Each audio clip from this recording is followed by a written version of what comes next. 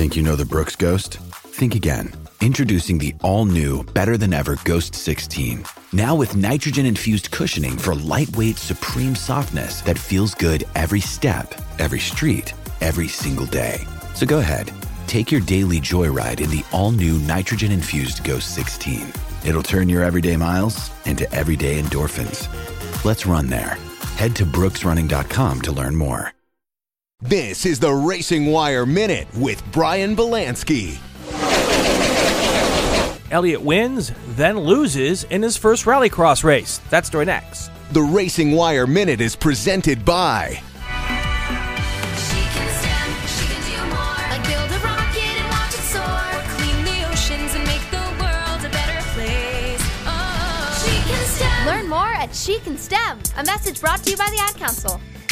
Chase Elliott had an eventful weekend in his first Nitro Rallycross Series race. Elliott was in a head-to-head race with legend Tanner Faust.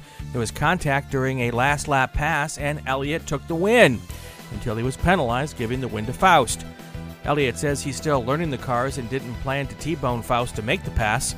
Elliott finished 8th in his rookie event. Timmy Hansen won the season finale at the Firm in Florida, and Travis Pastrana won the championship in the series he created.